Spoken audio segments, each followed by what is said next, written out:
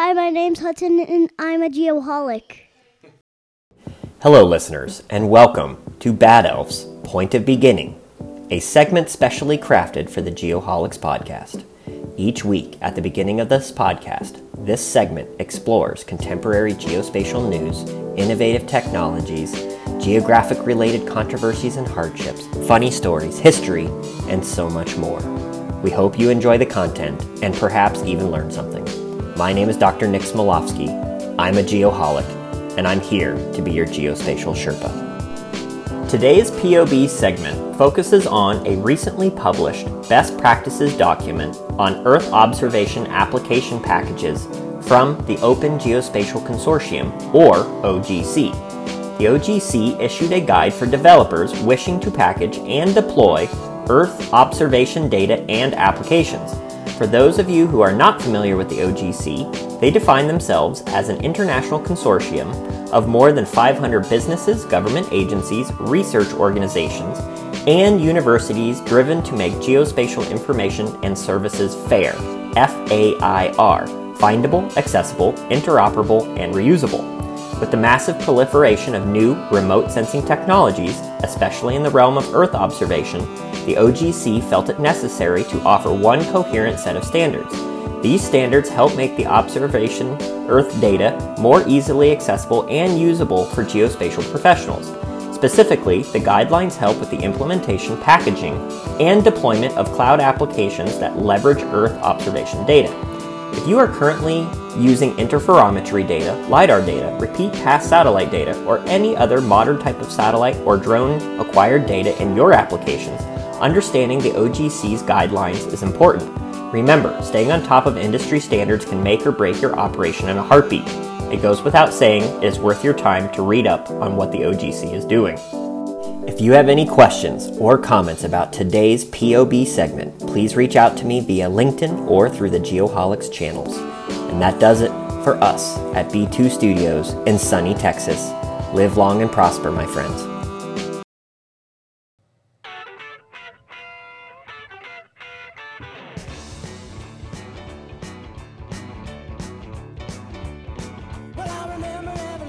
What a talent. Oh my gosh. Absolute classic right there. And unfortunately, we lost another music icon this past week. In any event, here we are back for episode 115. Thanks for listening as always.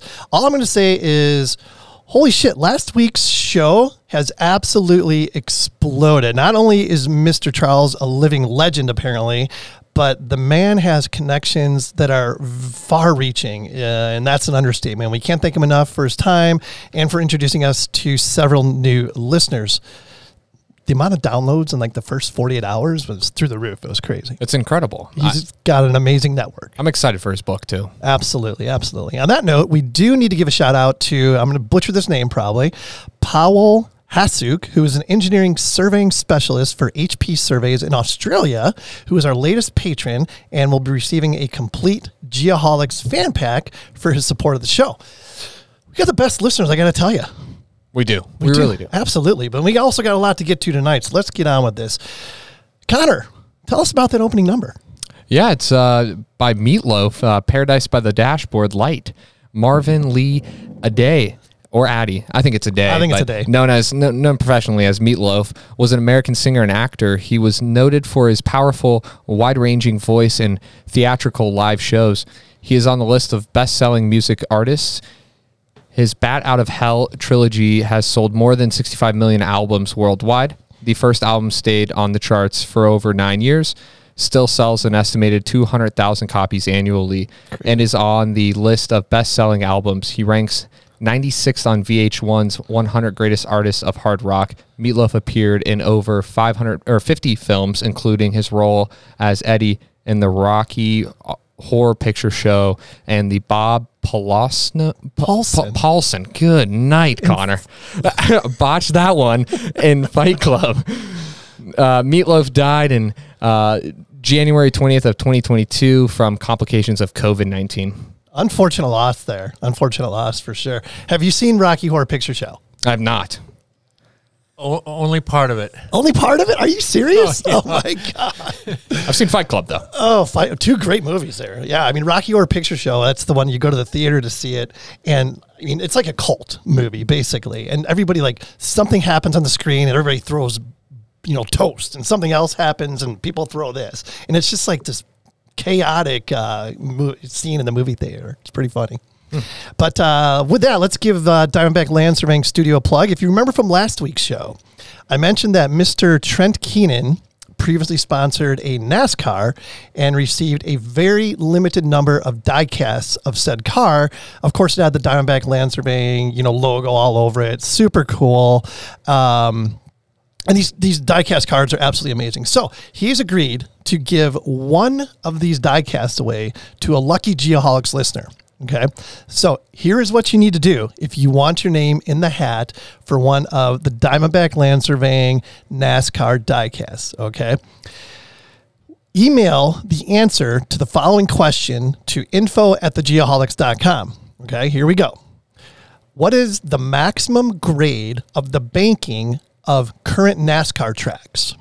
And if you want to name the track or tracks for a special Geoholics bonus giveaway, you can do that as well. So again, what is the maximum grade of the banking of a current NASCAR track? And email your answer to info@thegeoholics.com before next show, and we will pull a lucky winner who's going to win one of TK's diecasts. What do you think of that? If I had to take a guess, what would it be? Well, fortunately or unfortunately, I mean, I know what it is just because I Googled it before. Oh. So I knew the answer to the question. What's your guess? I would guess Bristol, probably. Well, what's the grade or the banking? The grade? No, of the I have no banking, idea. I have no idea. But Bristol's your guess on the track. Bristol's my guess just because of the short track. Yeah, you would think. Graded. You would but think. That's that the only sense. reason. I have no idea, though. I think that's pretty much how a layman would think. So, yeah, makes sense. Yeah. All right, with that, shout out to this week's featured friend of the program, Cyanic Automation. Get Job Book. Connor, you're up, buddy. Yeah. Do you think it should be easier to collect timesheets, daily work records, and invoice your customers? I think so. Yes. Is it difficult to look up past jobs in certain area so you can reuse control points, legal plans, and other information? Absolutely. Are you sick of using software that does not quite store all your customer and job information you need? For sure. That one. No for doubt. Sure. If the answer is yes to any of the, or most likely all of these questions, you need to check out Cyanic Automation's Job Book. Thank you. Created by the workflow experts at Cyanic Automation's Job Book in the modern cloud-based solutions built for surveyors that work in the field.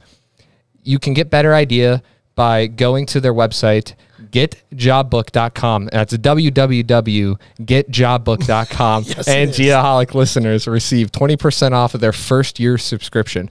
So do you just tell them that you're a Geoholic listener? Like, how does that go about? Yeah, Cyanic just say, Automation? I heard about you on the Geoholics. Perfect. And next thing you know, you get 20% off, and Bob's your uncle. Oh, wow. And they're Canadian, so they'll appreciate the Bob's your uncle reference. Good guys up there at Cyanic Automation. Yeah, Canada's great. I mean, Tim Hortons. Huge Canada fan. I love Canada. I may have asked you this. Have you watched Letterkenny? Yes, I have. Did you like it? I liked it. Yeah. I've watched the first season, and then I got into Ted Lasso recently. Oh, so. that's fan. Yeah. Actually, I don't know that it's Ted Lasso is fantastic. I've heard that it's amazing. I don't have Apple TV or something like that. I got it. Myself and the lovely Megan, we got to subscribe to that because there's a lot of good shows on there. I hear. Yeah. All right, one more bill to pay here. Trimble Geospatial. Sound like Connor. Weekly words of wisdom. Here we go. This is a great quote. Classic, absolute classic. Okay. Be like water making its way through cracks. Do not be assertive, but adjust to the object, and you shall find a way round or through it. If nothing within you stays rigid, outward things will disclose themselves. Empty your mind. Be formless, shapeless like water. If you put water in a cup, it becomes the cup. If you put water in a bottle, it becomes the bottle. You put it in a teapot, and it becomes a teapot. See where we're going with this? Yeah. Now, water can flow or it can crash. Be water, my friend. The great Bruce Lee. I was wondering who said that. Bruce Lee, yeah. Bruce Lee has some amazing quotes. Yeah. Super inspirational. I mean, awesome perspective on all things life. And I don't know. If you ever get a chance to like read the Bruce Lee autobiography, pretty amazing story. That was deep. That was really deep. Yeah, it's pretty deep. Maybe it was too many sentences, maybe. Did I lose you? No, you didn't lose me. I know. Like, yeah, reading's hard for me, but listening's easy, and numbers are easy. But reading, tough. See, it's just the opposite. I can read, but I don't listen. Oh. So we're a good pair. Is that what your wife says too? Yes, she does. Indeed. Selective at best, no doubt. Got anything new, Connor? I mean, it's just the two of us tonight. I failed to mention that Big Shoots is doing Big Shoots things and is unable to join us. So it's just you and I. Yeah, nothing too new. You know what? It's funny. I went bowling for the first time in like 5-6 years. Nice. Over the weekend with a couple friends, and just interesting time. I haven't been bowling in forever, but I haven't either. That's about all I did. Caught up on some work over the weekend and those type of things, but not too much. Just still watch some football. I'm kind of sad that the games are going to be over next week. But what about you? What are you up to? Yeah, where'd you go bowling, by the way?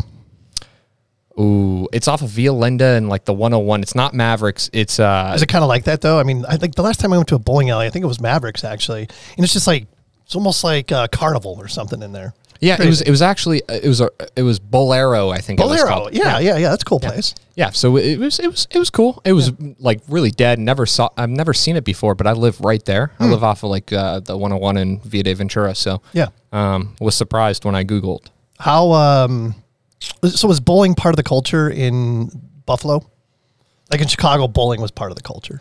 Bowling's big in Pennsylvania. I don't know necessarily Buffalo in a sense. I know that like my dad played hockey a lot and football and those type of things, but I know Pennsylvania's huge. The old controller at my old company, his family owns like a bowling company based out of California actually, and then they had a bowling company up in Pennsylvania. Nice. And so yeah, nice. So what do overweight drunk guys do in Buffalo for fun? Drink more. Drink more. Drink more. Play billiards at the bar. I think billiards, big billiards town. Yeah, nice. I haven't spent too much time since I turned 21 up there, but I think that's a lot of the time is going out, drinking, and having a good time. Hey, my kind of place. I got to get there and visit sometime. Have you ever listened to Steve Harvey, by the way?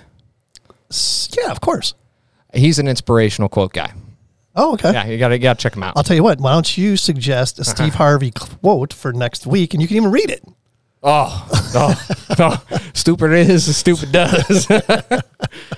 You walked into that one. Yeah, I did. As for me, not a whole lot new. Of course, watched some more amazing football this past Sunday. It was great. I had Cincinnati and San Francisco. So same. Hopefully Cincinnati wins it. Yeah. How about you? You agree? Yeah, I mean, I hope they win it, but I don't know how that offensive line is going to hold up against Aaron Donald and Von Miller. Yeah, he's kind of like what do they say, like a one-man wrecking machine or something like that. Yeah. They got a good defense, the Rams, for sure. I just hope it's a great game. Yeah. What did I see? I saw Cincinnati +4 is the last line I saw. Oh, +4? Mm-hmm. I think I'd jump on that. I would jump on that too. Yeah. Are you going to take the over or the under on that game? The over is pretty high. I think it was like 54.5 or something like that. Oh, heck no. I got burned by the over last game. I took Cincinnati money line with the over and then Burrow over like 2, whatever his over on his passing yards were. And he hit the yards. Yeah, he hit the yards. It was just the over. I lost almost the exact same bet, and then the over killed me. Yeah. Just by a few points, so like 4 points. Yeah, I heard a right. bet from Sean, actually. He took the Kittle touchdown, the Debo touchdown, and the Cooper Kupp touchdown for like +1,000. Wow. Hit it. And I'm like, golly. Wow, like, I don't know. I don't know why I awesome. didn't see that. That's awesome. Yeah. All right, let's get on with this. Let's rope our guests this evening into this conversation. You may remember this voice from episode 89, I think. I'll have to check my math on that. But we have Mr. Dennis McKay with us. And just a little bit about Dennis to refresh your memories in case you didn't listen to that episode. He spent his childhood in McMinnville, Oregon, earned a BS from Oregon Institute of Technology. Go. Oh, I don't even know. Come up with something. Wildcats. Owls. Oh. Enjoys spending time outdoors with his wife, hiking, mountain biking, and kayaking. They travel 4 to 5 months out of the year to beautiful summertime places. And if you remember, when we had him on previously, I believe you were in Colorado. Mm-hmm. You were trying to do this from like your Jeep on your phone. And we had all kinds of audio issues and stuff like that. So we had a conversation afterwards, and Dennis and I are like, we got to get you back sometime. And he's actually in studio with us this evening, so we're really excited to have him.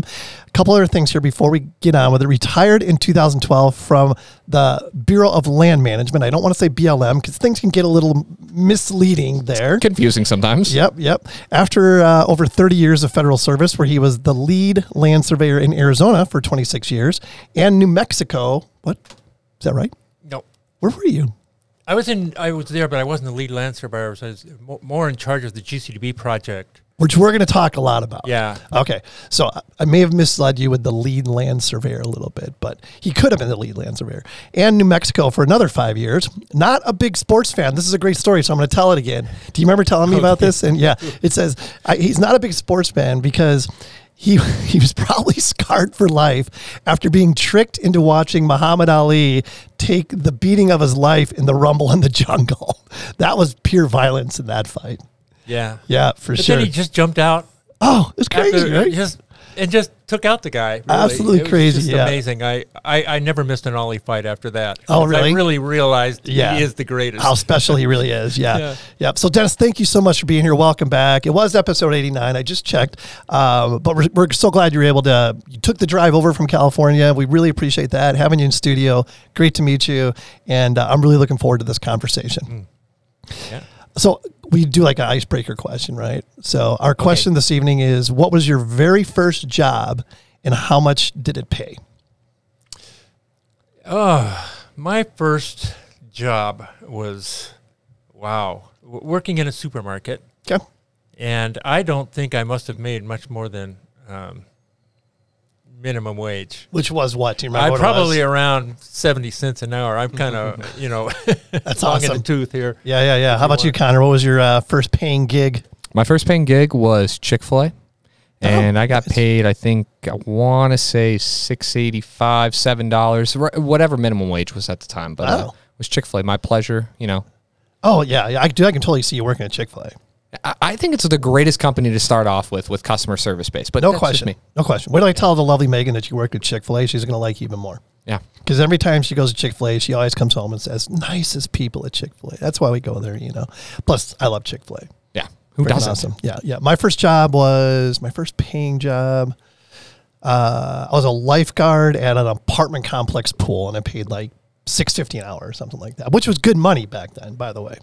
I was living high on the hog with that. Oh. It allowed me to put a $100 paint job on my 74 Charger and buy Krager wheels and some fancy stereo. That was the shit. Oh, were you? Yeah. Sunkissed too and everything? Yeah. Absolutely. Put bleach in your hair. Everyone likes a bleach blonde California surfer dude wannabe, right? When did Baywatch come out? Maybe that was the inspiration. Is that what you're saying? Yeah. All right, let's get on with this. So I want to talk about a couple acronyms that we're going to mention tonight so that people, as they listen to this conversation, are going to understand it. So the first one is GCDB, okay? And that's actually BLM's Geographic Coordinate Database. Yes. Correct. The next one I want to mention is CadNSDI. I have a feeling that's going to come up. That is FGDC, which is what? Federal Geographic Data Committee. Okay, so it's the FGDC's cadastral theme of the National Spatial Data Infrastructure. And the last one I'm going to mention is the NRC, which stands for the National Research Council.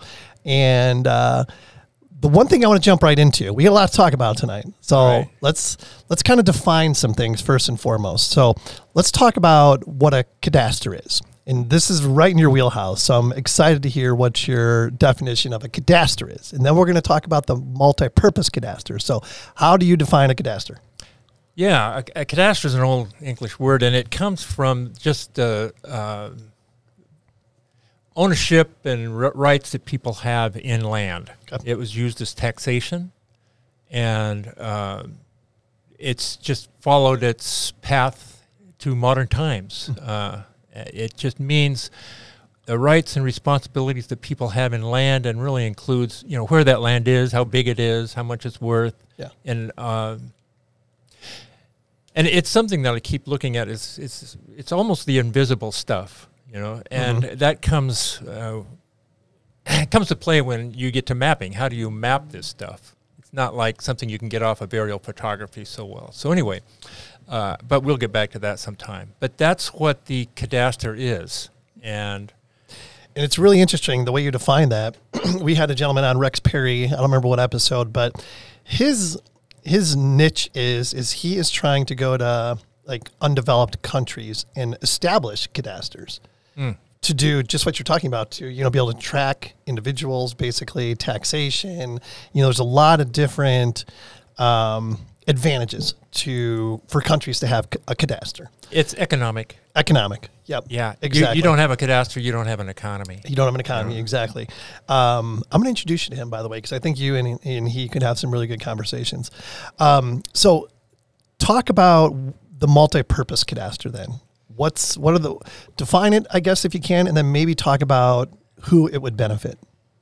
Yeah, well, back in the day, all the cadastres were done on paper. And when they started putting those things into computers to where you could see that on a screen, it turned out that there were a lot of them, and they were redundant, and they didn't fit together, and you could, I'll just, Maricopa County, where we're sitting, I remember the county had 4 of them, and they didn't even hardly know each other existed. And I think some of the cities probably had their own. And then the BLM came in to build one of just the whole public land survey system. So the problem that we were faced with back then was how do you, streamline this thing and make it more useful. And that is where a group of, I guess it's like a think tank in the National Research Council. They got a bunch of people together from academia, government, private sector. How long ago was this? Just before 1980. Okay. The chief cadastral surveyor for BLM was in that group, and they came up with the idea of a multi-purpose cadastre because they just recognized that it was just chaotic the way things were going, and it was just going to be more chaotic and more chaotic as people piled on. So they just said, here's what you do. You basically build one cadastre, a nationwide cadastre that all the parcel corners, would be known from coast to coast, all edge matched, and that you would make that available to people through computer networks, which is just coming into play. And so that you just all focus on building one, and then everybody has access to that one. And that was the original idea. There were things that they talked about, like you need to build standards, and that the technical problem isn't going to be, that big to overcome, is more institutional and social or administrative, what have you. So was it proposed to work, just for like PLSS states, or was it for meets and bounds states as well? It was supposed to be for everybody. And they decided that the BLM, at some point along the line, BLM got tapped with building it, designing the whole system itself. Okay. And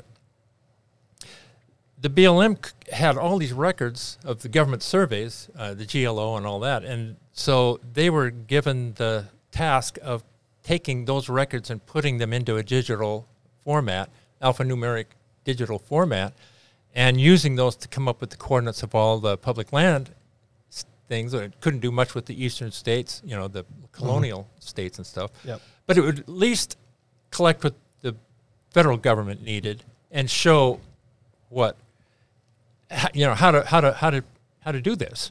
And that we were going to turn that over to the counties, and then they would end up just densifying the geometry of that, using that same system and just adding their own geometry. So what you're talking about would be like the foundation of what the counties would use. Right. Yeah. Yeah. And so it's the start of a GIS then at that point, right? Right. And that's what that was. And so that was the idea, was that the BLM would design the system, and they would populate what they needed, at the federal level.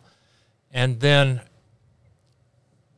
that's what was basically happening. I mean, that's what the GCDB became. The Geographic Coordinate Database is really a database of all the measurements that were done. Not all of them, but maybe, I guess you could call it the latest measurements of record were put into that system. And then, of course, any kind of georeferencing points you had, whether they came from topo maps or GPS or anywhere in between, got added to that database also to help georeference all that. And then we used adjustments to come up with the best coordinates that were possible with the data. Yeah. So did it get traction then? It did. The GCDB really did take off, and it became available. It's not available in a very easy form right now, but you can get it from the BLM. And, of course, you'd need software to see it, and so there's problems with that. That they did actually extract a little bit of that to make parcels. And I'd kind of have to back up to say that the BLM did actually shepherd in the standard setting that would serve this multi-purpose cadastre. And it really became part of the FGDC. We were talking about the Federal Geographic Data Committee, and they had come up with this idea that there's really certain themes that should be public and everybody should concentrate on building that one thing. And those themes would be like roads, rivers, topography, cadastral, and certain other things like administrative boundaries. But there were 7 themes, and cadastral was one of them. And the cadastral standards and the cadastral movement toward coming up with an actual product, I guess, was overseen by BLM. And they came up with the standard that would be your parcel polygons, I guess you could say them, and also the parcel points, and then all the data that would go behind that. Well, of course, once you get those polygons, then you can say, okay, who owns this? How much acreage is it? Does the government have the rights to build ditches and canals over that land, or do they have subsurface? And it just keeps going on and on. Yeah. Any kind of things that you could say about that parcel could be attached to that. That thing. Yeah. So it was like an early form. I mean, GIS has been around for a long time, but in a sense, I mean, that's what we're talking about, right? Right. So that the idea would be that you would be able to go into a GIS and actually see that. It would be like one of the layers or whatever, right? Right. Yeah. So what's like, you talk about GCDB. What's the difference between GCDB and the National Spatial Data Infrastructure? Was it one and the same, or are they two different things? They're kind of like two different things. The National Spatial Data Infrastructure is really just the idea that you would have a lot of data that you would share openly and freely all the time. It's just like it's like an infrastructure. It's there for everyone to use. And the GCDB is really the data. I mean, it was the start of the data. The BLM did come up with that. But there were, like, you say it got some traction. It seemed to get some traction for a while, the GCDB did. It got to a point where the BLM kind of lost its focus on building this multi-purpose cadastre. And at some point, they got so focused on this polygon thing that they developed the cadastral theme of the NSDI, that is what they concentrated on maintaining. But I don't think it's really that easy to maintain. In fact, I know it isn't, because you got surveyors out there all the time building data, and how does that get reflected in the shapes of these polygons? And so there's some problems to try to get that implemented that I've been working on. Interesting. For a long time. Keeping it updated and maintained would be just a massive undertaking. You'd almost have to I'm curious to get your thoughts on this. I mean, you'd almost have to each state would have to be responsible for keeping their individual database updated. Or maybe even it goes much further than that. Yeah, it drills down to counties. Like here in Maricopa County, we have an amazing GIS, whether it be, the Maricopa County Highway Department, their GIS is awesome. The assessors, website here is unbelievable. I say it all the time. Like here in Arizona, especially Maricopa County, we're so spoiled. It's ridiculous. Oh, our Maricopa County assessors map is incredible. It's unbelievable. Yeah, it really is. Yeah. I mean, I agree. Yeah. I was really excited about what that was, but a lot of that stuff isn't going into the GCDB to create that thing. Right. That's the thing. I mean, there was it's almost like an independent GCDB. Right. So that kind of violates the whole vision of what the multi-purpose cadastre was. Yeah. So you have all these competing cadastres, and I was like what that. the Competing people back cadastres, yes. the people back in around 1980 were like, like they knew it was Yeah. not going to work, and so we're still at that spot, and so that's why I spent a lot of my energy trying to solve that problem. I mean, I was part of a work group that was doing that, but as people peeled off because of retirement, or they got mad at like management, or all these kind of things that happen. It happens, exactly. That it seems like I was the only person standing, and so I kept at it, and I really worked on that problem of maintaining it. And I think we'll get to that later. I just don't think that surveyors should have to spend any extra time maintaining it. I think it should be just done in the background as part of the process. That's how software would work, but then you need a lot of things in place. Sure. And What are your thoughts then on like the OnX app? Have you seen that app at all? No. Oh, it's an app on X. Have you seen this on it? I don't think so. Oh, yeah. It's an incredible app. ONX, and so you can do like off-roading. There's like the hunting stuff. So like for me, I'll look at it and I'll go, okay, here's where BLM land is. Here, it's basically an assessor's map, but it's across the country. It's layered on from all the assessor maps, and so I can see who the ownership rights and what the parcels are and the boundaries are for that. But that's about it. And then, but I have to pay I forget, it's like $50 a month or $50 a year for Arizona, or like I can pay like $250 for an annual pass for everybody. Yep. But yeah, no. So like I go on and I can see like, okay, here's BLM land, here's where I want to go scout and all these things. But it's kind of compiling those data points together. Yeah, and it's running obviously off your phone GPS, so it's like a real-time thing, right? So when you're out there hunting, you can just kind of look at this app and it shows you like you're 300 yards from being on BLM property or whatever. Yeah, and then you can like also download it. So for me, like if I'm going backwoods, I can download the map. I can have my GPS on my phone, so I don't need cell service technically.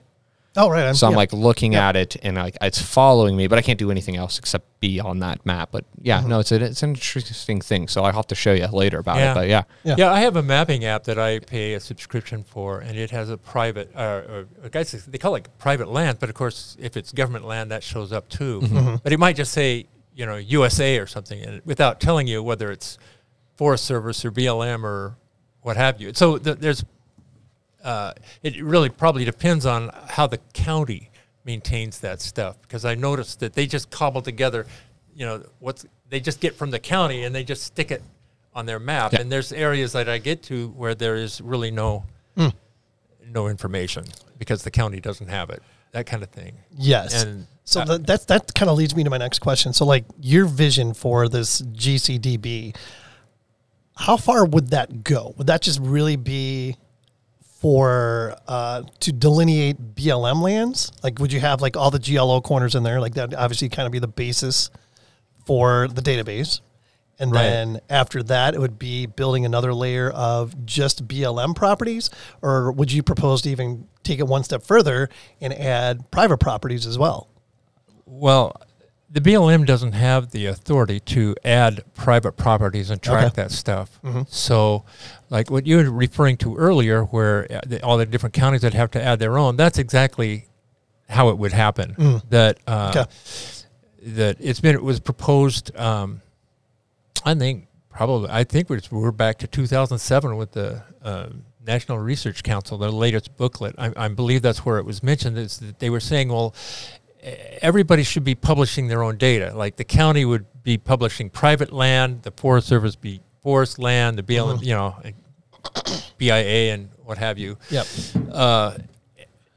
But it would be what they call virtually centralized. So you'd go to a website and it would be reaching into all these different sites because they would know where to go to get that data. Okay.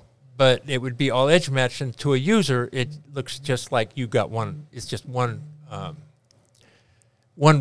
version. Sure. You don't have to shop for it. You just, you could, maybe there's different websites that point to the same data, but there's really just one, version of that country, I guess you could say, as participating in that system.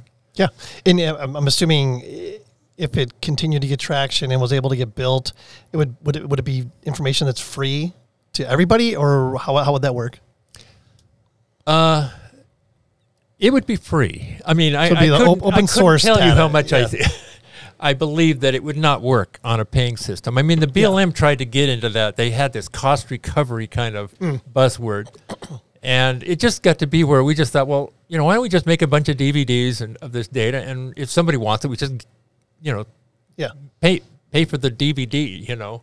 I mean, just pay for the actual blank DVD. You get the data free. Oh, gotcha. Yeah. So, you know, it's like pay $5 and you get the whole GCDB for Arizona, because we called it cost avoidance. And I think at some point the cost recovery people kind of have to go back in the background, because it really, it's almost going to be more hassle to collect the money. Yeah. And the important part is to get that data out there and have it free. I mean, that was part of the idea of the spatial data infrastructure, is that it's free and it's available all the time. Yep. And so that is a big part of that vision. Yeah, have that's another interesting. question. Are there any like national security risks or anything like that with making that data readily available? I would say no. No. You know, I mean, if the databases, which is how this stuff would be published, is just open your database to the internet. That kind of technology is pretty advanced, especially the security. Yeah. And if you don't believe that, go into your bank account and add $1 million to your balance. see how that works. Get back with me. Yeah. Because it just, you know, they you just can't do it. You don't have the ability to change those numbers. And it's the same thing with surveying data. You can get it, but you can't go in, like there's, you know, if you're really not on the computer that actually does that updating, you're out of luck. Yeah.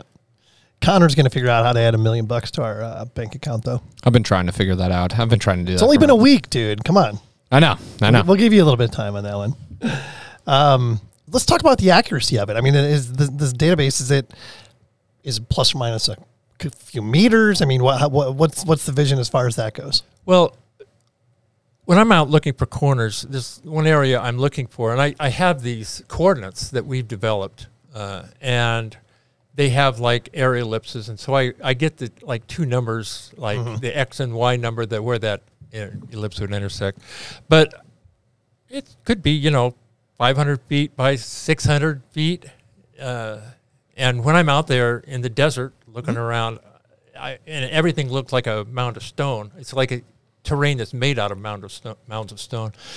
It's hard to, you know, it's hard to even find it. But it's important to know that back in those days when they were setting stone monuments and things, that and being in an area that they probably thought nobody would ever be in, you know, it's hard to, it's not that exact. And when you traverse into those spots, you know, using bearings and distances, you just come up with all kinds of different answers. And so that's where the uncertainty.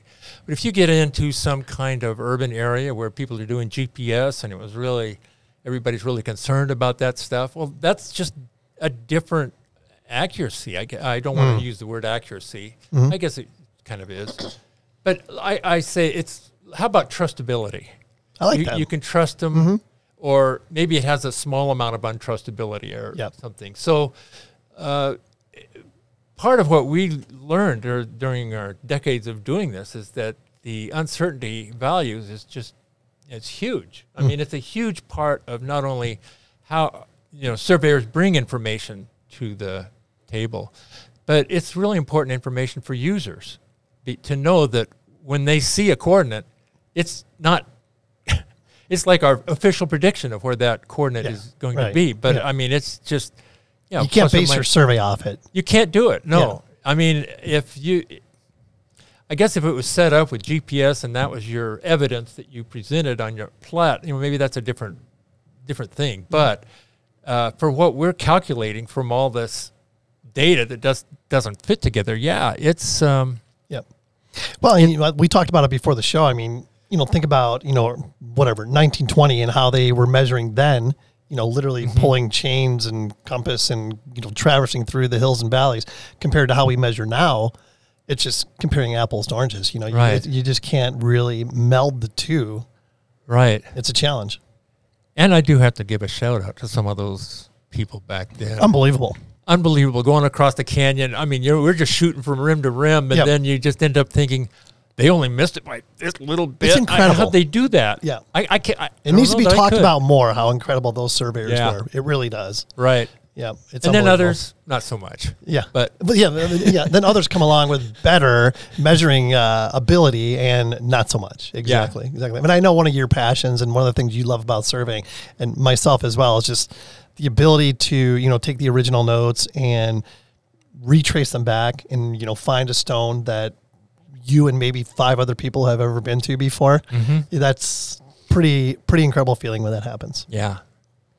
Yeah, it is incredible. And I think about how, of course this could come up later, but I also think about the mistakes I made back in the field that I would have never made. Yeah.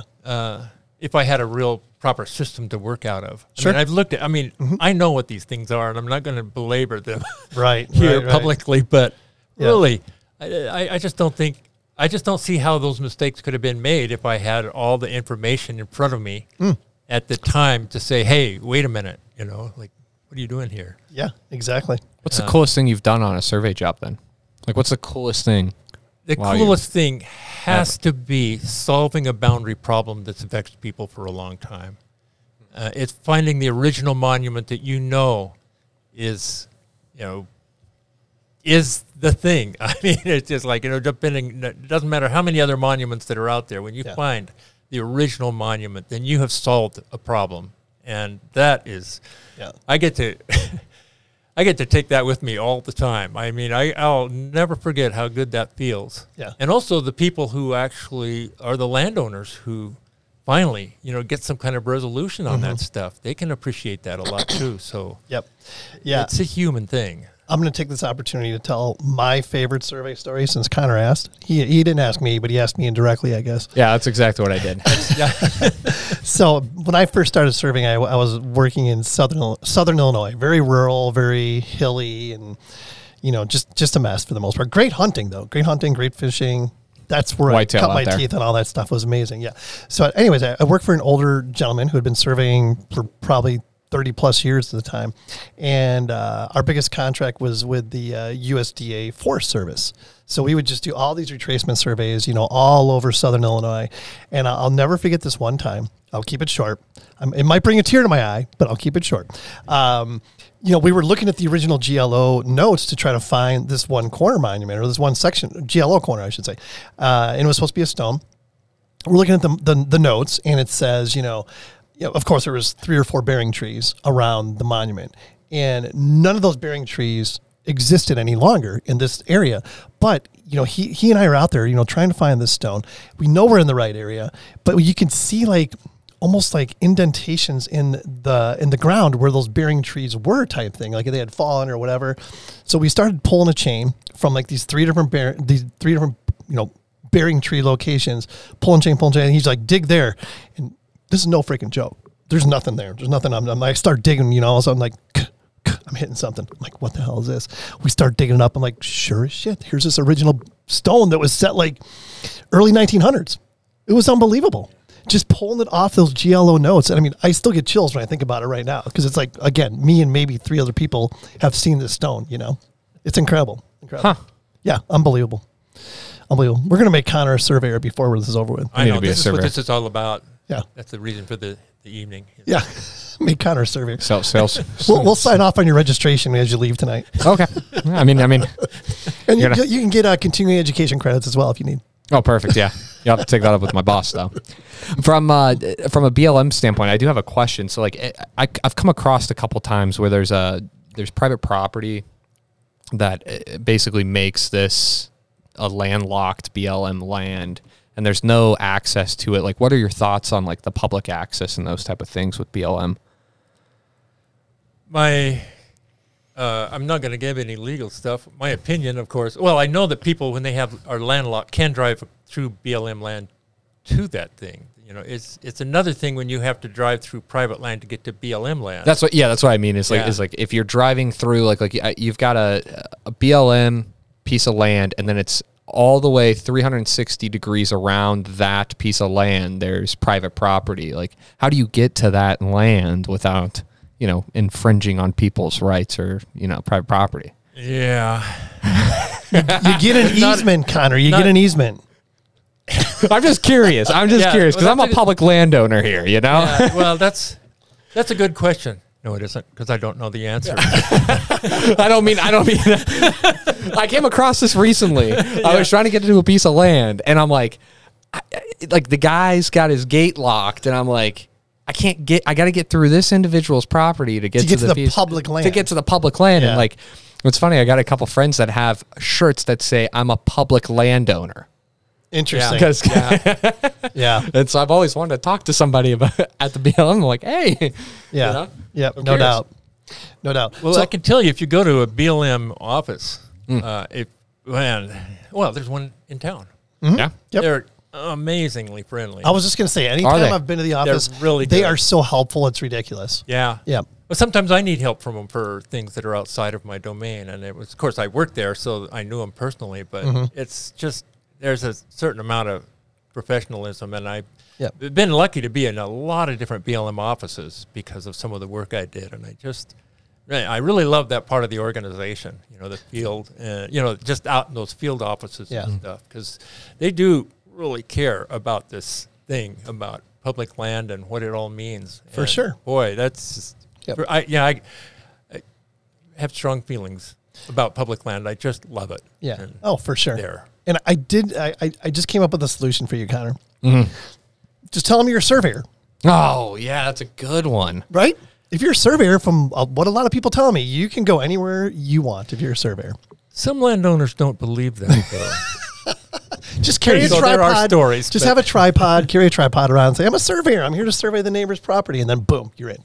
That's awesome. That's a good idea. No, it's crazy. You know what? I will say I haven't dealt with anybody in the BLM yet, but I'm gonna have to stop by and like pick their brains because I find it fascinating. Mm-hmm. But the Forest Service and the Fish and Game people too are always the nicest people. Like when you come across a game warden, like people are so concerned, and like I'm a big rule follower when it comes to that type of stuff. So I never am like stressed out or scared, but like I find them incredibly intelligent. Mm-hmm. Yeah. Like the people that work for those type of services. So I'm going to have to stop by. That's a good point, Dennis. Yeah. Something just came to mind. So back in like early 80s when you were first discussing these ideas and things like that, Google Earth did not exist, right?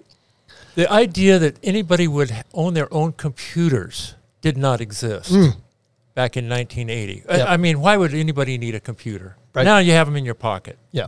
So how would where are we going from there? How would that change your approach to this idea?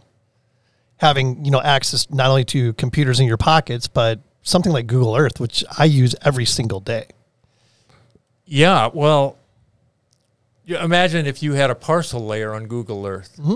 What would it be like if you're driving your Jeep along, say it's like what I've just been doing the last few days. There's state park land and then there's BLM land, but it's all checkerboard, so by sections. Mm-hmm. So you'll be driving along and all of a sudden, the rules change without any kind of warning. Now, if you had something like Google Earth or something on your screen, or like if you had, say, augmented reality or something, if we could get into that later, you could see yourself going through these different things and knowing that the rules are changing. I mean, the rules could be changing, like you can't drive up this dry wash, Yep.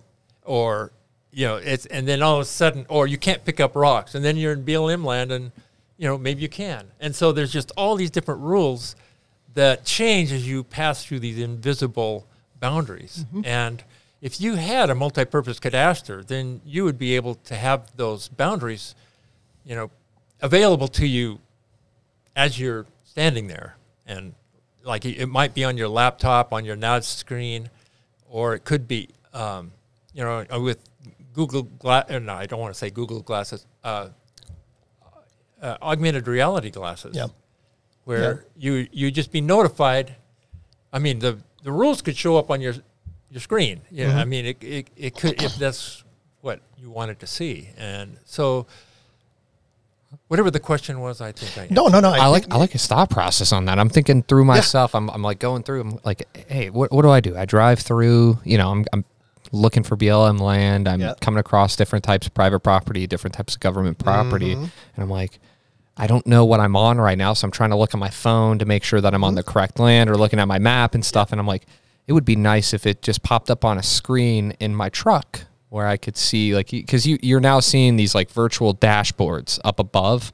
And so it'd be nice to see, like, oh, you're entering BLM land, you're entering this land. Like the heads-up display type thing you're saying? Yeah, like the heads-up display, instead of, having a compass that says north, south, east, and west, like it says BLM, private property, like those type of things. Like, Right. I like Dennis. There's so much you could do with this. There's no doubt about it. Or like the Oculus? Maybe everybody's driving around or walking around while they're hunting with the Oculus, the virtual reality glasses on or whatever. You could trip and fall, but You could trip and fall, yes. Could you imagine if an elk just pops out and it's like, what in the hell is this dude doing? Well, I see all this stuff where people are complaining about, people sitting around looking at their phones. You wait till those headsets, Oculus, and virtual reality glasses come up. You think, oh, that's weird seeing someone with it. No, not in 5 or 10 years. No, you're not going to be able to get people away from those things. No, I totally agree. I think it's going to replace the phone. Prime glasses and stuff like that too, even. Yeah. For sure. Yep. The phone's on the way out. I think laptops are on their way out. Seriously? Yeah, I think it's going to go to tablet base. I mean, you see the 2-in-1 stuff. I mean, desktops are gone. Totally see that. Desktops are gone. Microsoft Surface is being implemented more and more. I mean, it's just it's heading kind of towards that way. So back to the topic at hand here, the GCDB. We talked briefly earlier about the maintenance of that, like what that would look like, because it'd be such a massive undertaking, whether it be at the county level, the state level, or the national level. What are your thoughts on that? What do you see? Well, the GCDB is a real complex data set. Much more than the polygons and points that you see on the standardized cadastral theme that the public uses. But to maintain that thing I think it's the difficulty to maintain that thing is what's kept the adoption of the standard way of doing that, the cadastral theme, from happening. And so I have been maintaining that should be a database of survey measurements, and that as you do surveying, then it just adds to that. You do some precise surveying, that gets added to the database. And so when you do these geometric analyses, you can stick all that data in there. You just weight it. You just tell the truth about the weighting, and you're going to come up with good data. And so you're going to get good predictions of where those monuments are, and you're going to have an idea of how good they are. That's the thing. You can say, hey, this is plus or minus half a centimeter or something like that.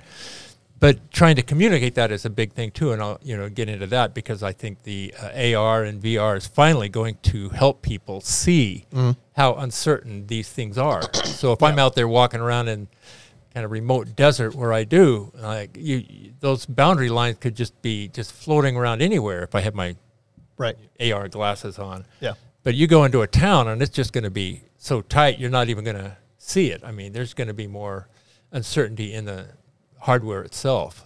But the thing is that the system that was proposed and that I've been following, which is a multipurpose cadastre, would be able to take any kind of data. I mean, it's the resolution of the data or the trustability of the data is all based on,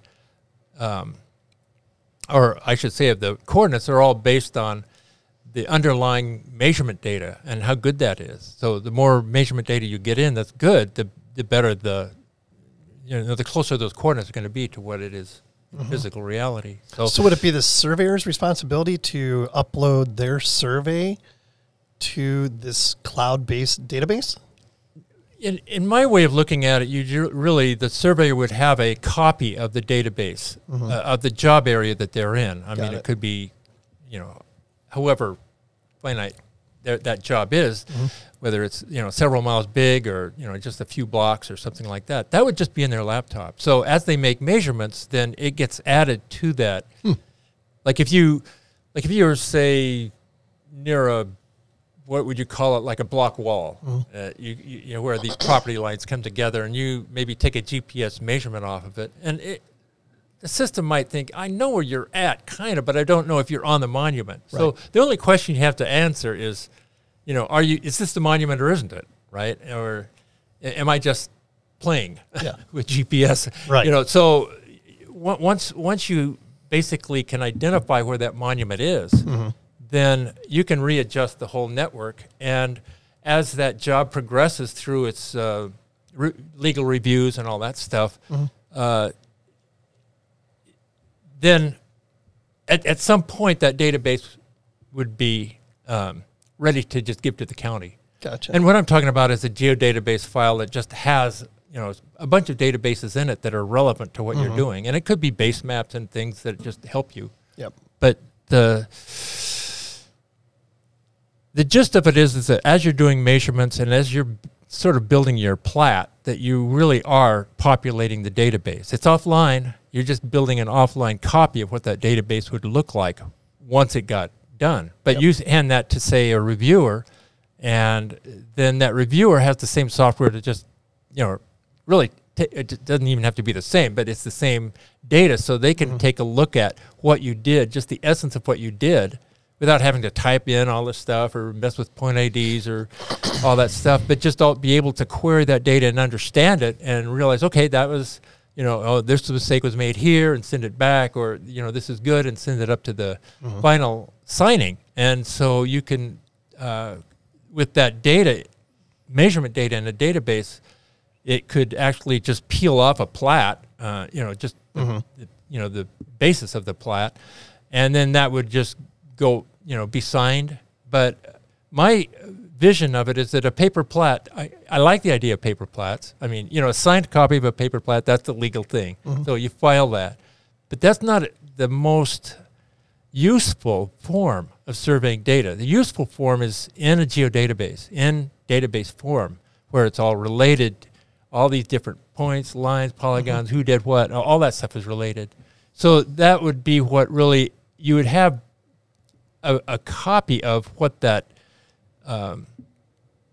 in that area of your job, of what the public, you know, spatial data infrastructure would be. But because all those things are tagged with, you know, where they came from, they can go back into the database. They know where to go back in. You know, any new data, it would obviously, oh, this is a new line, a new point, and it just gets added to the bottom. But, you know, that would be the geometry that would be used to update the CadNSDI without really, I would say, any actually effort. But of course, the main thing, and we could get into that more, is that it would make it so streamlined to do surveying, because there's a lot of busy work that you have to do to run software and to make all kinds of decision things, and, you know, typing in things, and not having access to the data that you need. That this system would really help streamline that whole thing to make it easier to do than not. And that's where the adoption of this whole thing would be, the CadNSDI would be possible. Let me think out loud here just a little bit. Okay. And most of our listeners will tell you I'm a freaking idiot.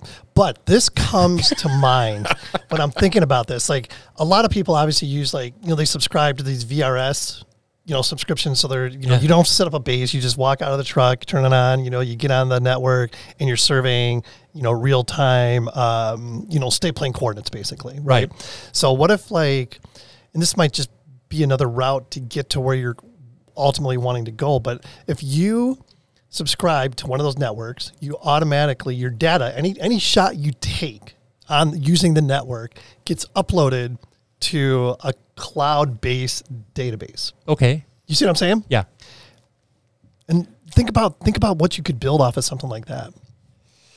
Yeah. What I see is that when you're out there in the field, there's a lot of, I don't want to call it goofing around, but there's a lot of exploration, evaluation of evidence. You might take a reading on something that, you know, is just a pipe in the ground, and it's not a mine, you know, and so there's a lot that you have to go through to analyze and really get a sense of what really are you accepting. Right. And it could be that that you're happy with it and you send it up to, a more advanced like mentor or reviewer or whatever that just looks at that and just said, no. That's just, you missed something, kid. And so, like there's a lot of, it's just in this editing environment, there's a lot of back and forth. Yeah. Having a cloud is nice backup in case, like something, blows up, Sure. like a laptop, which I know about. But you you would at least be able, like what I'm saying is that it really never really goes anywhere, and except inside of an organization. And then once it gets signed off on, then that gets sent to a county surveyor, or, in the case of the BLM, it would be the chief, of that office or something that would sign it and enter it into the Federal Register and all the things you do. But that stuff could be just done so automatically. Like if a county surveyor gets that, they have a certain duty to take a look at it and think, okay, did that be right? But at least if it's in that form, you can just get right down to the essence of what decisions are being made. Yeah. What kind of evidence did they have? How does it relate to the previous surveys? And all those things can be answered just right there in the data, because you do, like if you've collected all that vintage data, you can see how harmonious your survey is with all the previous surveys that have gone on in the past, which is not a small thing in my estimation. Think about what it would do for like court cases and stuff like that when surveyors get drug into court. If there was something like this that existed.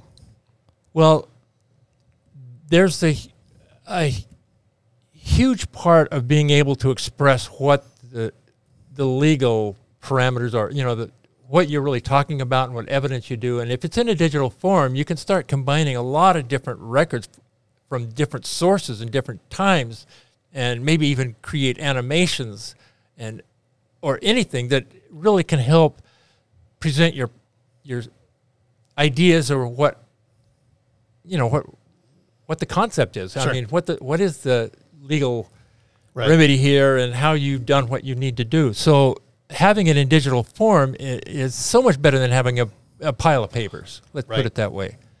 And so what would this do to the issue that we as surveyors seem to get caught up in for whatever reason? It drives me insane, but the whole pin cushion thing, you know what I'm saying, where you have a property corner and there's like 4 pins set within a half a foot of each other. And I've seen more. Yeah.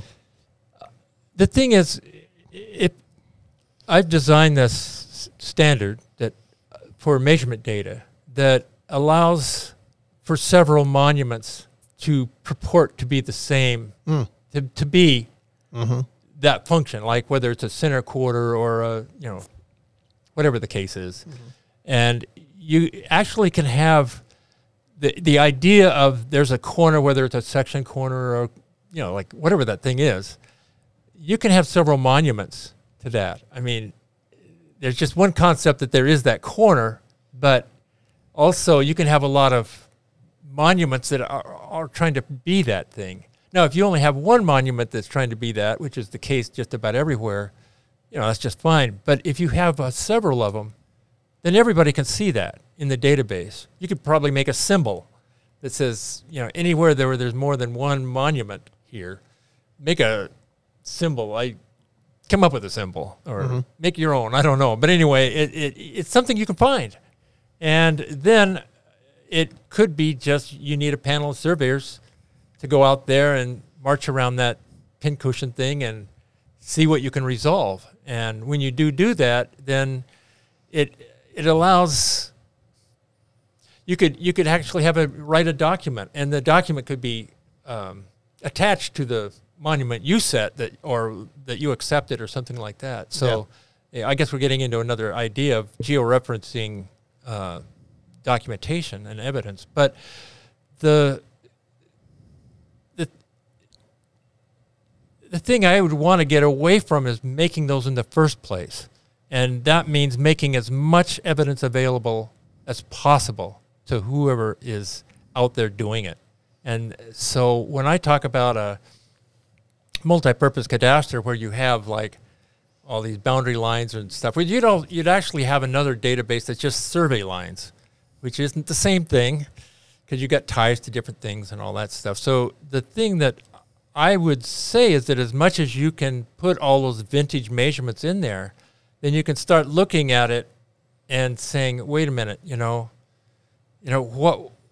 who set one of these monuments, or, like, what was the reason for doing that? Maybe I don't need to set my own, or, like all those kind of decisions kind of come up for a person. And I just think that if you had just like I say, the access to all those plats, like I would say that every measurement that you see, a measurement line, you should be able to touch that line with however you're looking at it on a screen. Right. And you could just ask for the plat, and it would just show up. Yep. And so you could just walk through these different plats in a way that kind of makes sense to you. If it's arranged in a way that you're just seeing what really matters, you can just analyze these things and maybe make big aha. Wow, I get what happened here. This person went off at that point, or it's like you can really piece these things together. But if you're just sitting there looking at a pile of plats, it's really hard, especially if they're not in the same units, and that you've got these different dates of what do you trust and everything. But if it's in a geodatabase like what we've worked with, where they've been gone through all this analysis and everything, where you really can trust the weighting of it, and it's easy to start seeing things that you've never seen before. I was like working like 30 years with this stuff, and you start to see things in data that you could just never seen. Yeah. Like I look at it, if I can continue, if you're talking about a multi-purpose cadastre, like right now, if it were fully formed like the CadNSDI of just the parcels and polygons, it would be a seamless coast-to-coast depiction of all the parcels. But there's another aspect of that maybe other people aren't concerned about, but surveyors would be, where it would be all the surveyed lines. So you might have like 12 measurements on a particular line. And the thing is that you can actually see those surveyed lines as one coherent, like think of it as just one plat of everything that's been surveyed. So when you're zooming into it, then you can start to see, okay, this line has several measurements to it. I mean, it'd be a line, but you could turn on the things and say, oh, there's been several measurements. Well, how did they fit together? When were they made? And that. So you're really only dealing with one plat. And as you're looking at it in one unit maybe. Right. And it's really coherent. But and if you were to bring up plats, if they were georeferenced, then you could start like paging through those things without having to turn things around in your mind or what have you. It would be just bang, bang, bang. You can kind of just see almost like an animation of how things would have changed throughout time, and you could see how things developed. I mean, you could almost, because the time that these surveys were done, you could actually call for an animation of here's the original survey, here's someone else came in, and you could just see how these different surveys pile onto that, which might really help to decipher exactly who did what, when, and why. And that is what you need to do, because otherwise you just end up let me be the sixth monument here. Here's my opinion. And so you can almost do like a virtual retracement. Right. Is what you're proposing, right? Something like that. No, I love the idea. It's obviously a massive undertaking to get to that point. But one of the things you've mentioned a couple of times, we've talked about animation just a little bit. Yeah. The VR, the AR component. I really would like to kind of go down that path a little bit, because that is something that is coming to the forefront, quicker than we even know. And I'd like to talk about, what your opinion is, how you see AR and VR benefiting surveyors. Right. Well, I'd have to say that, I think we're getting to know what the difference between AR and VR, and now there's going to be devices that can do both. Yeah.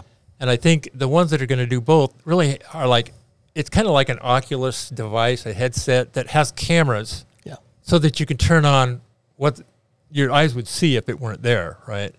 So that becomes like an augmented reality thing. So you're just adding to what's around you, what you're standing in. But virtual reality is, well, it's like augmented reality is like the real world is your base map. It's a 3D base map, and you're just adding information to it. But a virtual reality is like it's like the same thing, but you don't have to be standing there. It could be a base map of anywhere. And then, of course, it's going to allow you to have different like create different universes for games and things like that. And the only reason I mention it is that's going to drive the adoption of VR. So I just looked it up. Augmented reality versus virtual reality. Okay. By definition. And it says, so augmented reality, or AR, of course, augments your surroundings by adding digital elements to a live view, often by using the camera on a smartphone. Okay. Virtual reality, or VR, of course, is a completely immersive experience that replaces a real-life environment with a simulated one. Yeah. Yeah, and I like that. Immersive, we're going to get tired of that word. It's going to be a buzzword that is really descriptive, and it's going to be overused. Yeah. And Like unprecedented right now? Yeah. Yeah, exactly. Yeah. Like unprecedented. This is the most unprecedented thing ever that happened. Right. Yeah. Everything's unprecedented at this point. Yeah. Yeah, well, everybody's going to have, immersive lemonade and everything. So, but it's going to capture people's brains, and people are going to like it. And, you can watch movies in there. You play games. I think you could have like people performing surgery remotely. For sure. I mean, Yep. it is just, you could have like a 3D x-ray of your body and have it standing right in front of you, and you can just peel away different things to actually, like get down to your spine or, like check Well, that kind of goes down. check the structural integrity and stuff. Yeah. A couple of the buzzwords now are like digital twin, right? Mm-hmm. Yeah. I mean, that's kind of what we're talking about here. Right. And so when it really gets applied to surveying, and I really think there's differences between what you're going to do with augmented reality and virtual reality. And in the field, I think augmented reality, corner searching, for instance. Mm-hmm. You'll be looking around on the ground and looking for any kind of thing, and it can keep track of what you're looking at. Yep. And you can see a map of what you looked at, what you focused on, right? And so if you can see, oh, wait a minute, I didn't look over here. Oh, you don't have that now. And so that's one of the things. And you can also have things like the uncertainty of where a coordinate is. So if I'm looking for a monument and I don't know where it is within 300 feet, that's good to know. Can I have a three-dimensional bell curve right there to help me, or different ways of visualizing it so that I can really have a sense of where I can expect that corner to be. And in virtual reality, I think that what you're going to be able to do is you're going to be able to take pictures of the land that you just surveyed, and then you're going to be able to send it to your client, who would then take a look at that land. They may not be nobody's on the land right now, but you can look at it and see, here's how uncertain the data was before. Now you can see that after this great survey and all this stuff, it's been tied down and everything's good. And so you're going to be able to sell a lot of things, the value of surveying and everything to clients and to potential clients. And I think it's going to be hugely used. I mean, people are thinking, it's just too, too new, and I don't know, But, you're competing against people that are going to be doing it. I think we're kind of there right now. We're kind of there right now. And it's just like, I think that these headsets, these virtual reality headsets, are going to replace cell phones here at some point. Maybe not 100%, but in a big way. And think about like the deliverable that can be, presented to your client. If you can have them walk around their property with the VR headset on and see exactly where their property lines are, just like if they don't have fences up, of course, or whatever, but you can see where your property lines are and take it one step further. I know it's being used already for subsurface utility engineering. You can walk around, you can see where your underground utilities are, you can see where your boundary is, how everything's related. There's just so much, I think, from a survey perspective that is going to be very beneficial for this technology. Well, it's interesting because I think that drones are going to be a big play too. And they're already starting in drones and scanners, and all this technology is going to come together somehow. And we're going to be living in a virtual world. Yeah. I think it'll be interesting because I think that you'll be able to, send a file to your client, like you said, and they'll have a pair of Oculus glasses and they can walk through it and Why not? okay, here's like our our lot lines and those type of things. I think it's already happening, like with, architects and stuff like that. I mean, they're definitely taking full advantage of the technology. It's just, how is it going to be best or most benefit, I think, the survey profession. Yeah. But there's a space for it, in my opinion, for sure. Because think about like Zillow right now. Like, you go on Zillow and they walk, especially like the Zillow-owned homes, you can walk through a 3D map on your phone. Now, I'm not a big fan of it, but like, you could literally now throw on glasses and probably walk through it in a year or two. For sure. What other technology do you see coming up through like the survey industry? We've talked about VR and AR and drones now a little bit, but like, do you see any other technology or like things that can help? Or expand more on drones? I'm just curious. Well, yeah, I was thinking of expanding on drones because I think that you could have a drone. I'm thinking of how you can find maybe brass caps or stone mounds with the drone, where you're doing analysis of what would you call it? Just having the computers see a mound. This is not difficult for computers these days. So you could just make several passes, back and forth to look at land. And I've thought for a long time that if you had some aerial photography, there is a thing called multispectral photography, and you can identify vegetation. Yep. I saw some of this stuff in the late 70s, of all things. Amazing what they could do back then. Yep. But I think if you had some bearing trees, they could actually, it's been, 45 years since these bearing trees were taken, so they should be about this height, and on.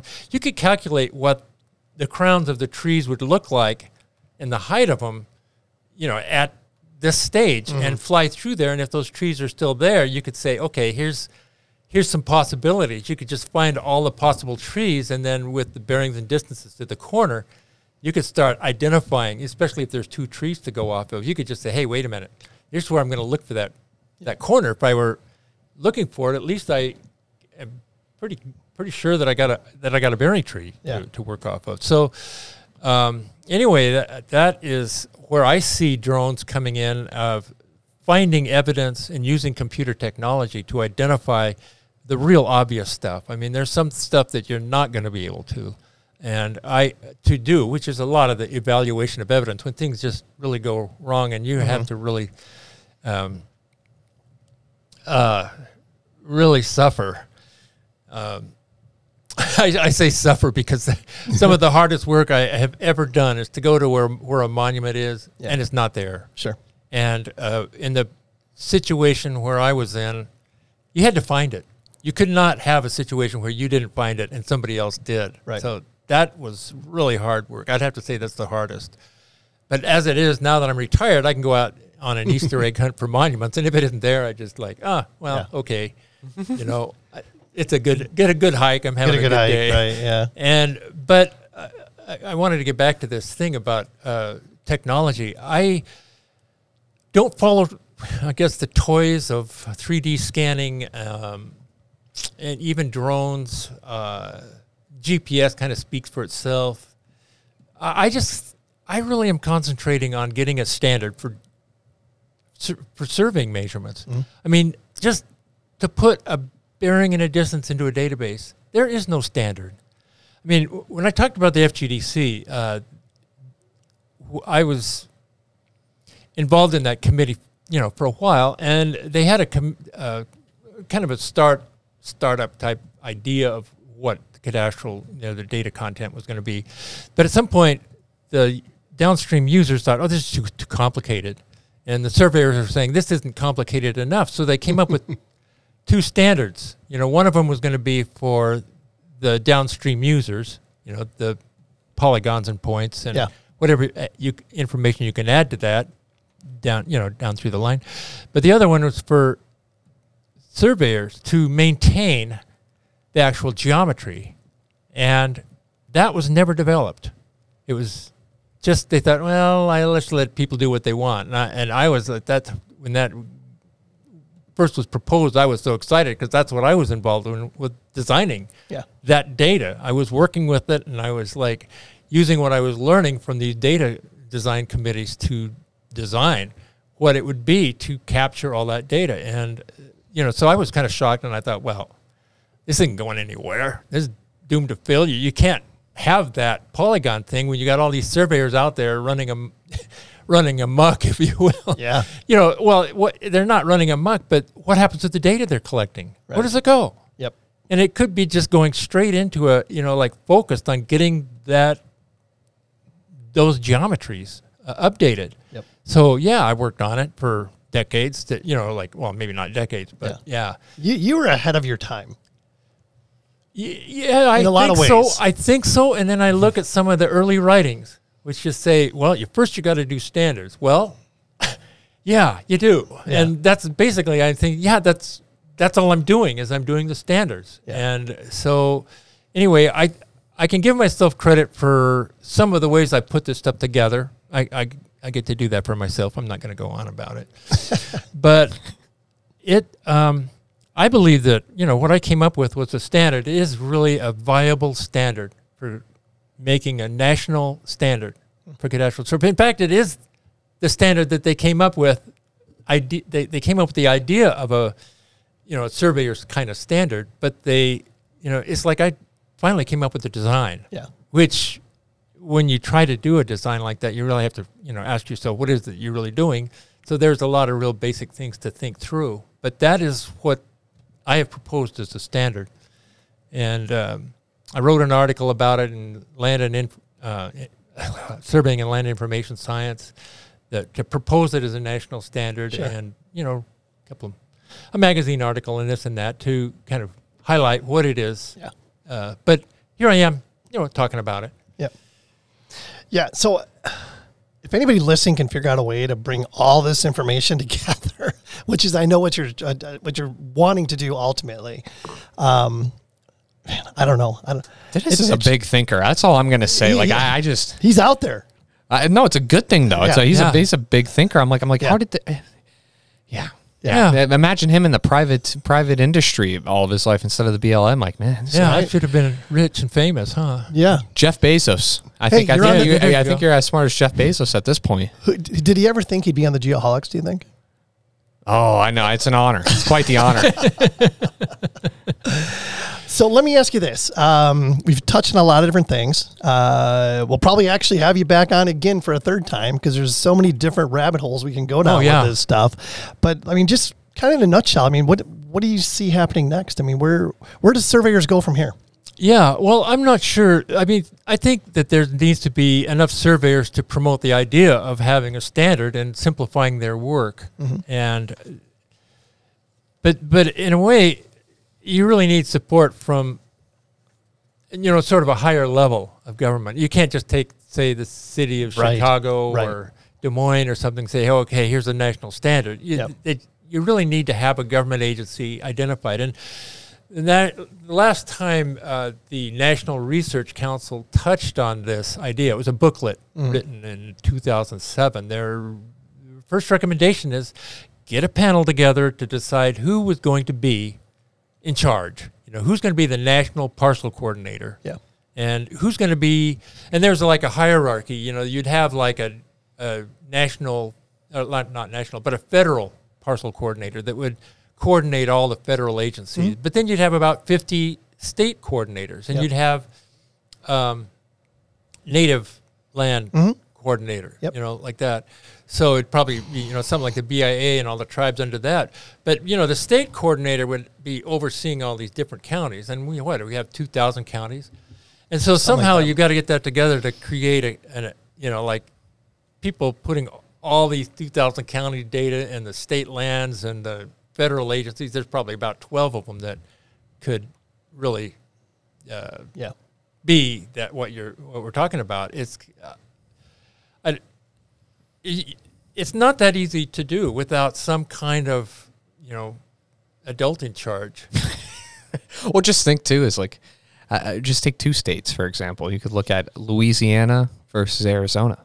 Yeah. I think just know, like, just understanding, like, it's parishes and French law and all these things. Like, I feel like that would be pretty complicated. I mean, it would be very complicated. So I think he's right. Like, you got to have a lot of individuals involved in this. Mm-hmm. Right. So that is what they had proposed so many years ago when the National Research Council, I should say, when they were really masterminding what this multipurpose cadastre would be, they came up with the idea, okay, you're going to have someone in charge nationally, and then you've got like this second level and third level and everything. Now, if we lived in a country that had a dictator or something like, like a nationalized surveying, and kind of cadastral function like France or something, that'd be easy. You just have, the king would say, okay, here's your national, here's the standard and here's the national coordinator. Everybody works for me and everybody do it that way. But it's going to take a bit of something to get all these people herded into, like get all these noses pointed in the same direction. And so that's the thing to work with. I know in 2007, they said, let's get a panel together to decide who's in charge. And that has never been done. I mean, that was 2007. Wow. What were you doing in 2007? What was I doing? Anyway, Wow. it's a long time. And, and I think the National Research Council just got tired of yelling into the void.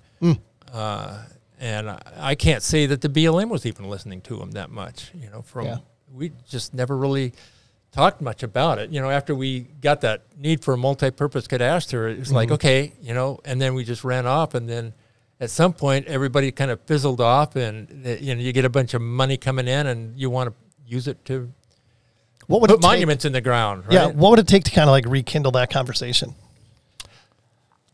I don't know. I'm the last person to ask. I just don't know who would do that. I mean, I've kind of been reaching out to the BLM, the FGDC, the National Surveying Professional. I was just going to ask you. That's the reason I brought it up. Do you see any value in the National Society of Professional Surveyors, NSPS? Were they ever involved in any of these conversations? They weren't traditionally. I've reached out. I haven't really given them much time to respond before this call. Sure. But I think that is who's going to do this. And I don't know how enthusiastic the survey community is going to be. I mean, I wrote an early version of this proposal for a national standard and proposed it to one of these magazine, kind of, I don't want to call it a consumer magazine, but, just basic popular surveying magazine. And they just, our readers don't want to hear about it. I heard they see GIS and they don't, like, I don't want it. Yeah. I think that's probably changed, though. Maybe you should try again. Yeah.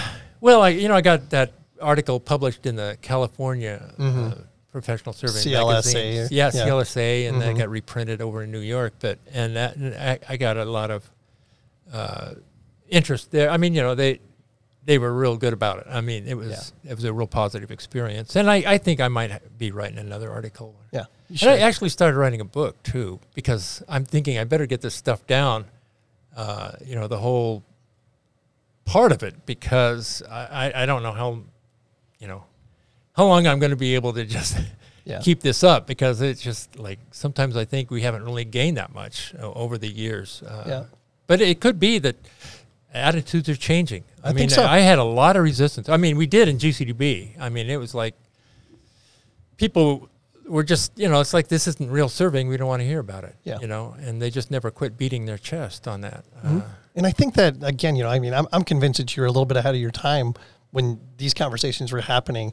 And obviously, the average age of a licensed surveyor is still like 60 years old right now, but there's a lot of good young surveyors kind of coming up through the ranks at this point that if hopefully, they'll hear this podcast and maybe it'll spur, some interest and some questions and things like that. But I think that, maybe revisiting this, the survey profession really kind of needs to get out in front of this, in my opinion, and, maybe just bringing this conversation up again is going to do something good.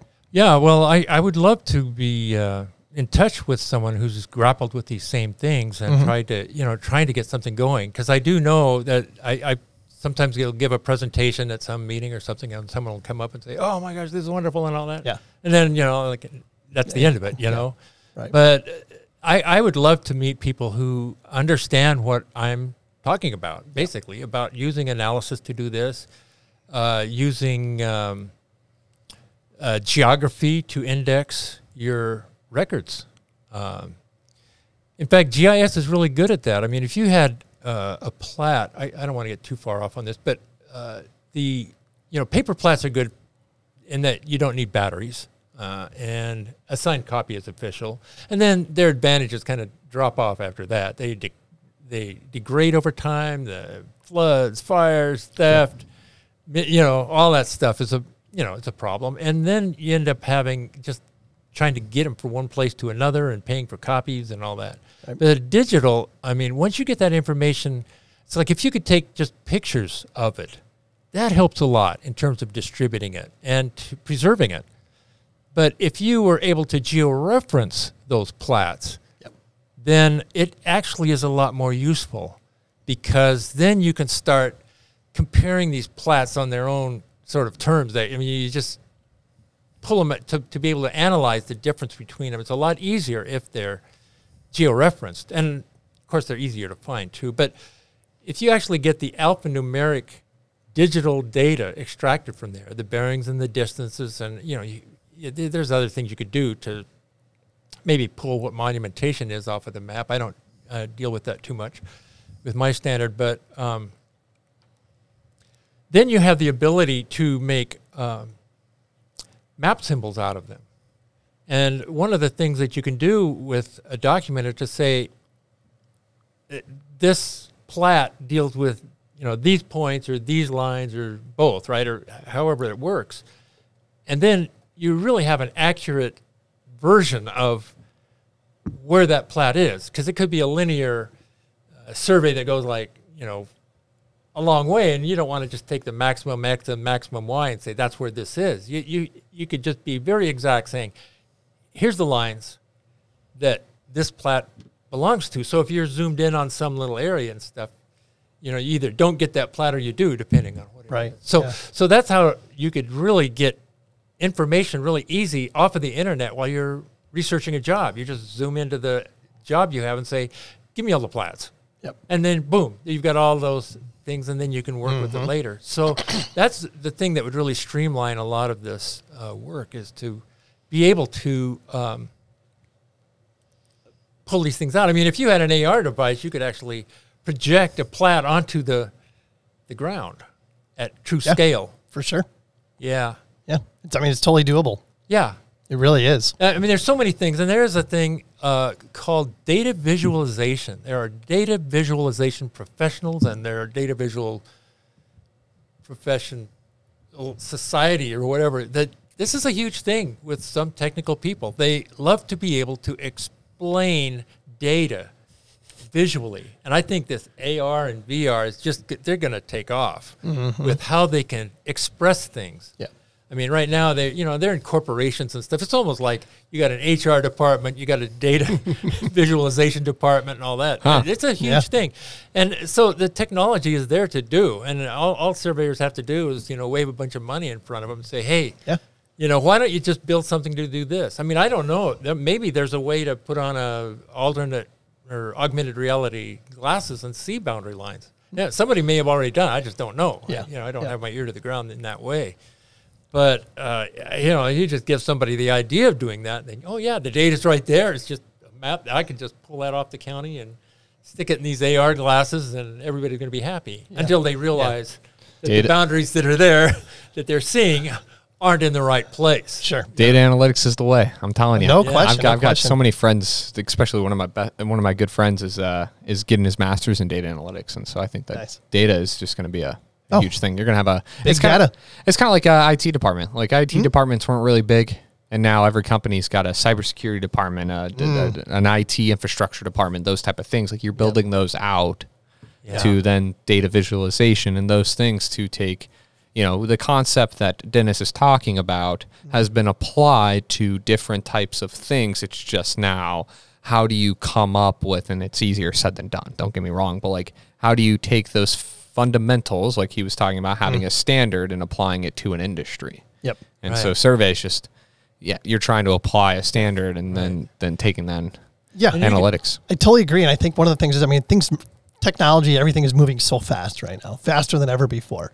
And I think that, again, our profession is an aging profession, but as the average age of a surveyor comes down, more things like this are going to be possible. Yeah. You know, No, I there's just a lot I of think it's huge. I just think Yeah. it's almost like it's almost past time to get on this, to get ahead of it, and agreed. it really, there's so much that can be done with this. And I'm thinking about if you do data visualization, if you create some software that does certain kind of data visualization, I can't say what it is, like just make up what you want. But if it's that data isn't standardized, like it just works for that county, then it just worked for that county. Yep. And you've just spent like a half a year building this thing, and how are you going to get, how much is that software going to cost? Half a year wage. But if you have a national standard, then basically you can sell that to everybody. Got to have a primary key. Yeah, And there's my nerd. Well, Dennis, we're an hour and a half in. We've talked about a lot. I hate to ask you to cut it short, but I will ask you to come back another time. And like I said, we'll go down a couple other rabbit holes on some of this stuff. But is there anything this evening that we haven't touched on that you wanted to make sure you got out there? No, I think we did pretty good on that. We did. Yeah. We did great. I just think that we should just be more aware of what could happen. And I just think that if you put in your notes or something where people could go to get some of the documentation I've done on this, if they're interested, that would be cool. We'll do that for sure. And I think I'll even let my phone number go in there too. Maybe your email address. How's that? Yeah, that works. Okay. Yeah, that works. We'll stop I it. really want to get. We'll draw the line there. I really want to get some conversations with people. No, I really absolutely, like to know who's doing that, because we really need to get a core of people together who know what they're talking about and actually come up with a standard. Because we may be able as a group to go to FGDC and say, that standard that you thought was, not that useful, we have it. We're gonna get together and finalize Let's move it forward, right? Yeah. Yeah, if you put your phone number out there, though, you'll have people like Shoots probably prank calling you at Exactly. midnight. Yeah. I get a lot of calls, and that's why I had to screen calls that are not my contact.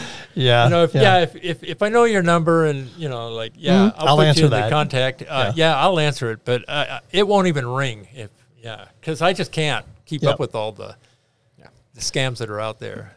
Yep, that's for sure. Unfortunately, well, what you got anything, Connor? Got anything you want to add? I know this conversation, let's face it, a little bit outside your wheelhouse. Definitely outside my wheelhouse. I'm on like the Survey 101 course right now. Yep. And this was like 400 level course, but definitely interesting and like helps me learn. And I've got a ton of questions and stuff. And for sure, I think as I go out and have one of your people help me out. Have my people talk to your people? Yeah, have my people talk. Shout out Maynard, Exactly. He probably doesn't even listen. Exactly. You better. But anyways, no, it's an interesting time. I guess my only thing is the mantra. Yeah, we probably hit you with this last time. I can't remember if it was good audio or bad audio, but one of the questions we always ask our guests is, do you have a mantra that you live by? You caught me. Live fast. I don't know. Yeah. I don't want to say die young. But Yeah. Yeah. That's about all I got. You got anything else? Anything else you want to add? All good? Again, we thank you so much for making the drive in from SoCal and joining us. It's great to have guests in studio. Yes. Yeah. It's a lot of fun for sure. Yeah, It's this has been great. I would do it again. Well, I'd drive in again. we'll make that happen. Yeah. We'll make that happen. Yeah. All right. Well, let's see if I can do this, right? Usually Shoots would start the music right now, but I'm going to give it a shot, and let's see if I can do this outro good. Boom. All right. Great job, guys. Adding value, making friends. That's what it's all about. Thanks again for listening to our loyal friends of the program, just like Cyanic Automation. Thanks to them for believing in us. And it's no joke. Be sure to mention you're a Geoholic when you reach out to them, and your exclusive listener promotions will kick in. Download the Geoholics app from landsurveyorsunited.com.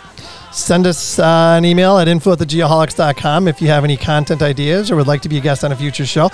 Send us an email with the answer to Trent Keenan's trivia question as well to get your name in the hat for a Diamondback Land Surveying NASCAR diecast. Last but not least, pay it forward, add value, make friends. Meat Loaf, Paradise by the Dashboard Light, available everywhere. Until next time, everyone, be safe and healthy.